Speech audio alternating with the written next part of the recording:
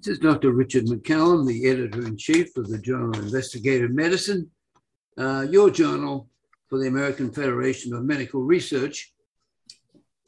And we welcome you all as members and maybe some other listeners to our podcast today. As you know, I do a monthly podcast, and it's based on a topic which we believe is most appropriate for this time of the year, or perhaps something recently published in our journal. You may think I've been a little bit biased lately. We've had colon cancer month last month, but it turns out this month is irritable bowel syndrome month. And so I'm taking advantage of a little bit of a GI emphasis here, particularly when I'm fortunate enough to invite a national and international expert on the topic, and she actually is available and said yes. So that's a very good match. And even more for me is that she's a very good friend and someone that I've been a colleague of for some time and whose work and research I've admired. And she's been a great leader for us in the irritable bowel world. So I'm going to introduce you to Lucinda Harris, Lucy to me. Lucy is an associate professor of medicine, consultant in GI and hepatology at Mayo Clinic, Scottsdale, associate professor of medicine there. Goes back to her days at University of Connecticut School of Medicine, where she completed later an internship and residency in New York, Presbyterian Hospital of Columbia University, GI fellowship at New York Hospital, Wheeler Medical College, Cornell University, on the faculty there for a while, before moving to the, well, I guess, great state of Arizona and the great weather of Scottsdale.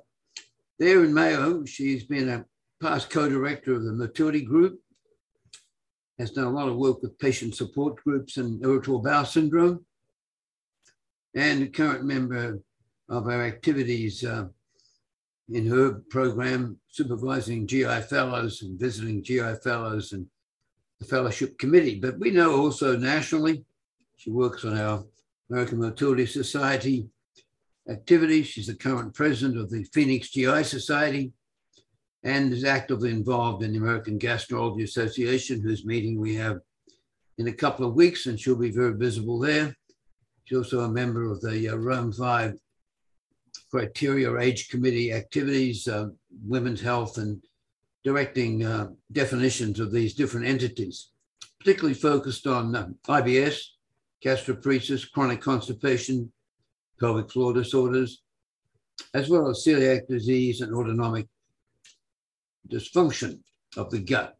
Written extensively, many published manuscripts, a widely requested lecturer, and even today, Lucy is up in Chicago at the annual meeting of the ACP, dispensing some important knowledge to our colleagues up there. So, Lucy, with all that hoopla, let me officially welcome you to the podcast. Thank you, Richard. That was a very warm welcome. Thank you. Well, you know, you and I have been working with irritable bowel syndrome and other mysteries for years. I say mysteries because, you know, you can still give your best talk at a major meeting on irritable bowel, even though it's been around since the Ark, I mean Noah's Ark, but we're still wondering about what it's all about. And for an old guy like me, I was thinking about this the other night, so I thought I'd sort of cut to the chase with you rather than go back to all those easy medical student questions. What is IBS and all this stuff? I'm going to ask you a little more penetrating questions to you. So, because you are the expert.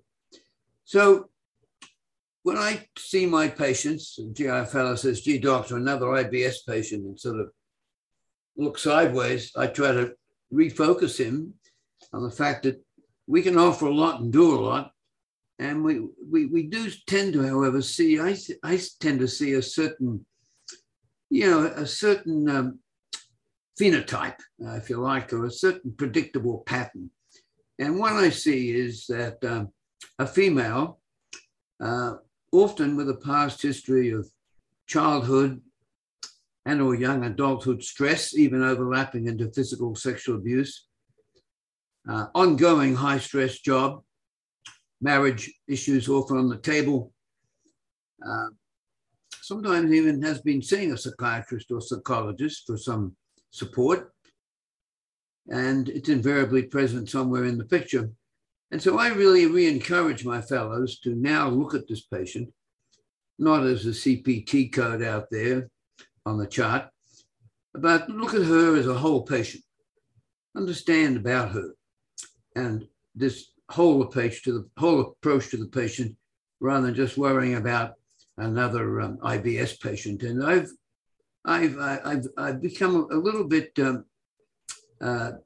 disenchanted with some of the basic pathophysiology theories, and I like to approach the patient on this individual, personal approach to understand why we may have gone off the track, and understand that, you know, in this world, 15% of the world have irritable bowel syndrome. Some people think in the female population, 20%. So a lot of people have gone off the main road.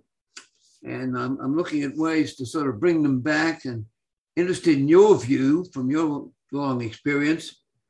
You're a lot younger than me, but your experience of, you know, what sort of images are conjured up when you tell your excited GI fellow, I'm going to go and see an irritable bowel patient. I can't wait. Why don't you tell me a bit about things that you've noticed or that you've appreciated?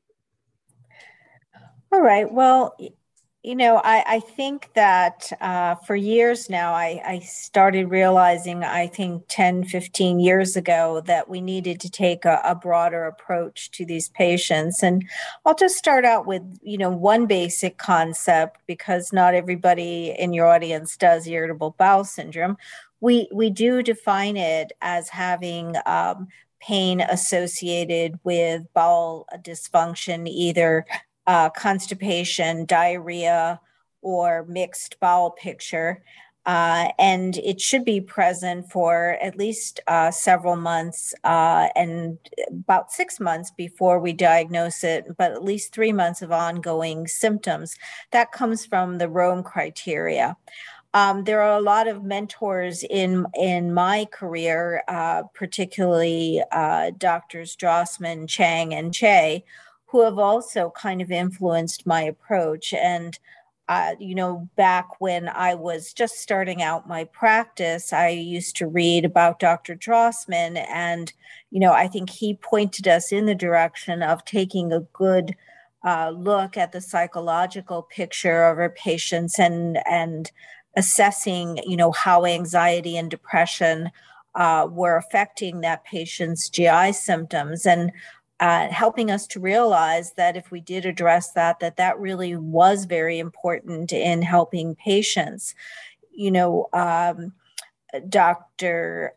Chang, I think, has been fundamental in helping us to understand the function of neuromodulators, the antidepressants, and other medications, NSRIs, SSRIs, and the tricyclic antidepressants in helping the symptomatology and the perception of pain. And then Dr. Che has done a lot of work with diet and putting the FODMAP, low FODMAP diet on the map. But, you know, I think it's more than about that. There's also other research that's been done. There's research about sleep, and it shows that if patients don't sleep well, they have an increased perception or increased pain. There's a research about stress and how that influences irritable bowel syndrome. And now there's a whole wealth of knowledge about both the microbiome and the effect that has in causing irritable bowel syndrome, and about the diet. And I see this also in my celiac population, that even when they go on a gluten-free diet, They may still have intolerances to other carbohydrates and still have symptoms of irritable bowel syndrome. So I think, when I talk to patients about irritable bowel syndrome, I talk to them about not only their bowel habits to get an idea of what their symptoms are and what medications I might use to address their GI symptoms, but also helping them to understand that this is really a disorder that affects all realms of their healthcare. And if they don't take a global view at approaching it themselves, then they don't do themselves the service that they should. And and also I should mention exercise. There's also a body of a literature about yoga and exercise that helps to modulate bowel function and improve irritable bowel symptoms. And I guess one last thing I'll point out is that there is an increased awareness of Ehlers-Danlos syndrome. We have a autonomic neurologist at our institution. And I started to have all these patients coming billed as irritable bowel syndrome. They weren't necessarily referred to him, but I started to look at their whole picture, with hypermobility and having postural orthostatic tachycardic syndrome and things that suggest mast cell activation disorder like flushing and diarrhea, bloating, those kinds of symptoms. So I think those symptoms have also increased our awareness that we really need to not just talk about GI symptoms, because, Ehlers-Danlos patients have a lot of hypermobility. I'll stop there and let you. No, I think that's a good observation. I recently saw a very well-known cardiac surgeon's wife here. He asked me to see her personally, and she's been going to ERs, and she says, everyone calls me irritable bowel, but I demand Benadryl when I go to the ER because I'm flushing, I've got a rash, I'm itching, got pruritus, diarrhea, and abdominal pain. And all that anticholinergic stuff doesn't help me. I love Benadryl. And so we got into the mast cell world, and I put her on H1 blocker, H2 blocker, and cromolyn sodium, and the diet. And her husband thinks, she was born again. And so it's a real deal. I didn't get urine histamine levels and go to that extent. I didn't even get a serum tryptase in the ER because I didn't meet her in the ER, but she came around very quickly. So, I guess you could have colonoscoped and looked for mast cells on the biopsies. Do you have much luck with that, or do you go with your clinical sense that this lady's got a mast cell issue and we need to address that aspect of her life more than worry about all these biopsies and stuff?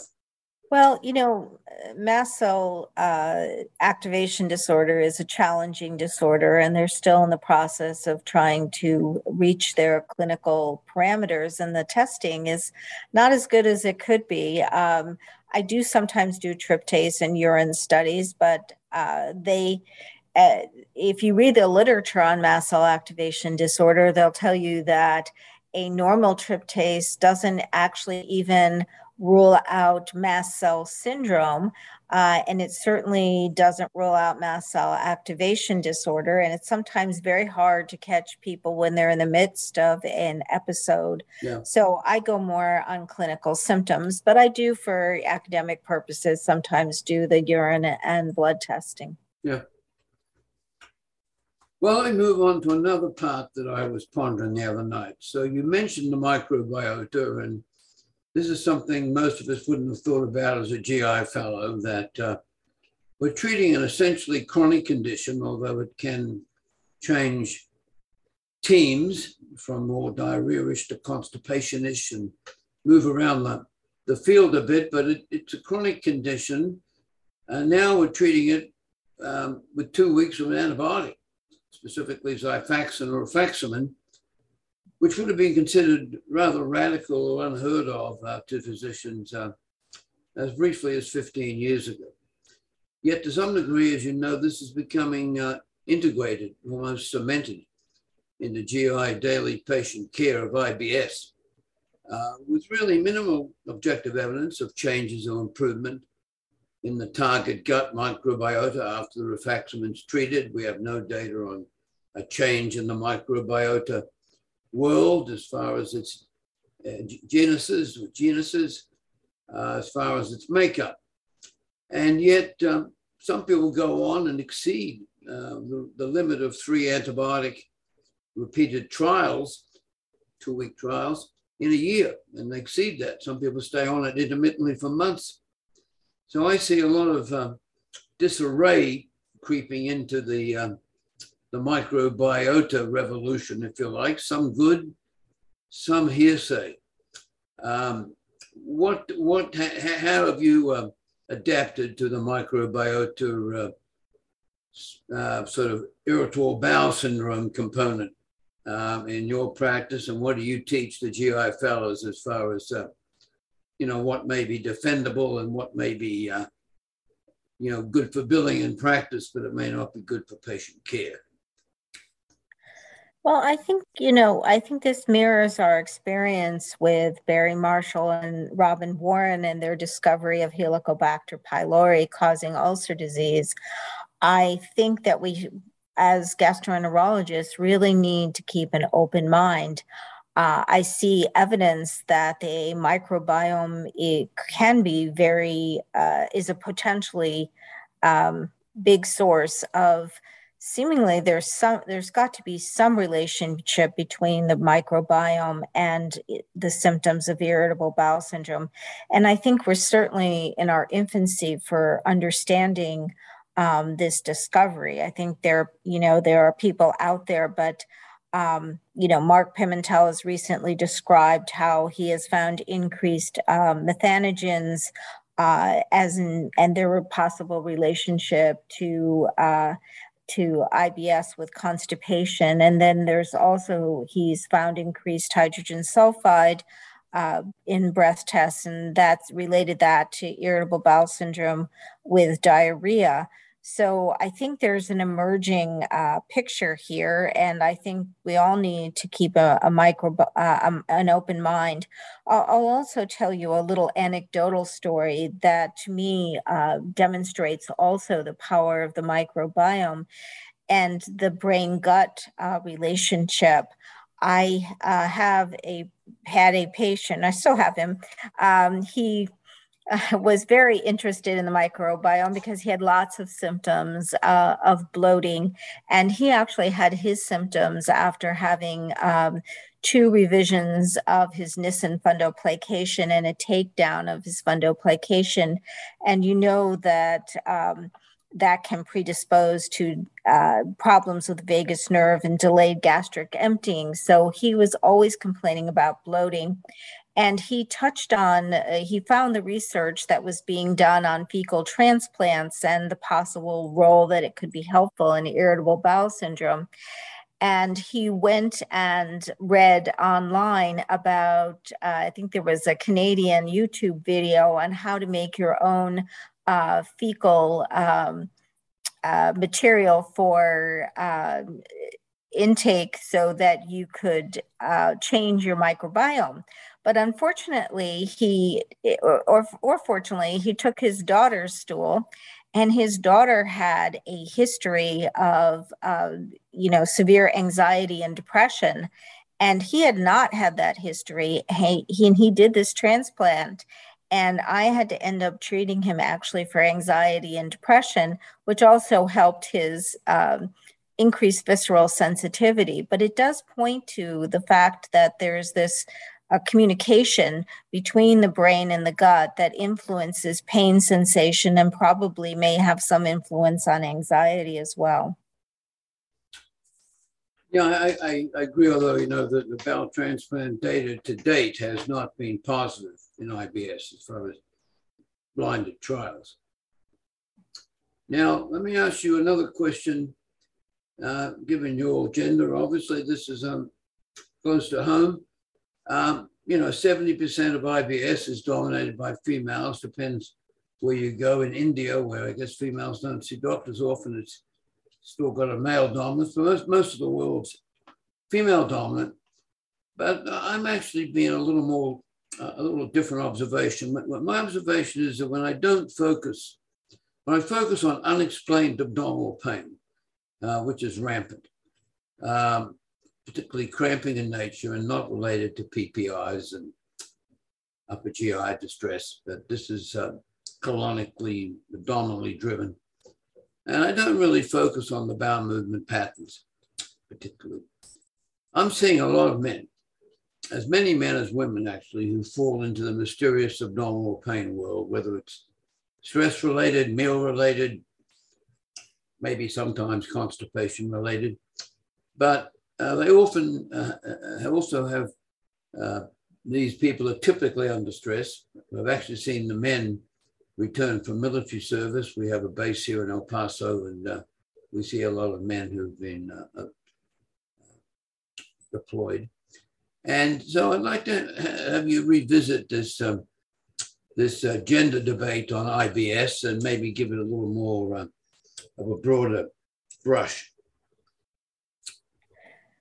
Well, I think what you are indirectly alluding to is our experience with the post-Gulf War syndrome in veterans that have returned from the Persian War. And in that population, there is definitely a male predominance in all of the studies. And then that's probably because there are more men in the Army still than women.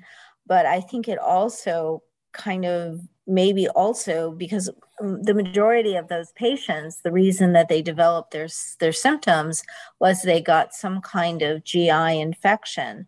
So I think it also gives strength to the fact that there is probably something that serves as a trigger in terms of the microbiome for inducing this syndrome, and men are not immune to it. Certainly there are effects that we know of estrogens and progesterone on GI motility and sensation, but I don't think men are immune to getting irritable bowel syndrome, and particularly if you add that situation to an extremely stressful situation. So I think there's probably not only a microbiome component to this, but perhaps a stress and anxiety part of this that cross reacts, and you need to have both in order to develop irritable bowel syndrome. Well, Lucy, why don't you give me a little bit of something on your horizon? What are you up to down there at the Mayo Clinic and your colleagues? You've got interesting little trials going on. There are an interesting little research areas you're delving into. Do you want to give us a bit of an update?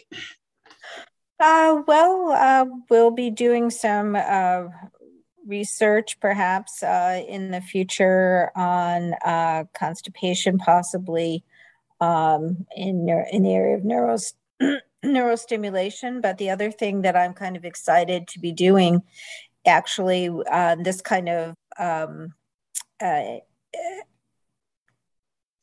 crosses over with my Rome work, is that there is very little research on GI symptoms and the transgender population and process of changing gender. So we do have a big transgender clinic in Mayo at Scottsdale. And so we're at the beginning of trying to plan some research to look at symptoms of irritable bowel syndrome in patients, not only when going through the process of changing sex, but also in the process before they go through that sexual change. Interesting. Well, we're very glad you could spare some time for us, Lucy, and I wanted to thank you on behalf of our audience. You always bring a very sort of, fresh but very well organized and, evidence-based approach, and we always appreciate that. And I hope that colleagues at the ACP can benefit from your knowledge base as well while you're up there. And I look forward to seeing you down there in San Diego at some point in a few weeks. Yes, I look forward to that as well. Thank you again for inviting me. I enjoyed speaking with you. So colleagues, we're signing off with Dr. Lucy Harris, Associate Professor of Medicine, Mayo Clinic, Scottsdale. And our topic today was irritable bowel syndrome, recognizing that this is Irritable Bowel Month. I hope you found this very interesting. It's obviously a huge part of your practice. Certainly in GI, it's, as I said, it's seen every day, probably the commonest entity seen in a typical clinical practice in GI. But it's always changing. And as I said, we're learning something every day, and probably the microbiota message is going to be around in some form. We'll have to learn exactly how to put it in perspective, but it's certainly in there, and we're looking at small bowel infections that occur with diarrhea backgrounds, and many people are doing breath testing to help guide their therapy. So you'll be hearing more about that perhaps next year when I talk to Lucy again about the irritable bowel syndrome world. So I hope this has helped you, colleagues. Please read our journal, Journal of Investigative Medicine. We just have our April issue came out. And I also want to recognize on my right hand here, Isabella Guire. She's been loyally keeping me focused on podcasts, among other things, for the last year or so. But unfortunately, not for her, but for me, she's taking off to the big city, going to New York, to Columbia University, to move into the medical school. Well, she's a nurse, perfect credentials to be a doctor, and we're going to be, interestingly, following her career as well. So Isabel, on behalf of the AFMR, and particularly myself, thank you for all you've done for our organization, and we wish you the very best in your new stage of your career. Thank you. So colleagues, that's it. We'll see you next month. All the very best. Signing off. Bye-bye.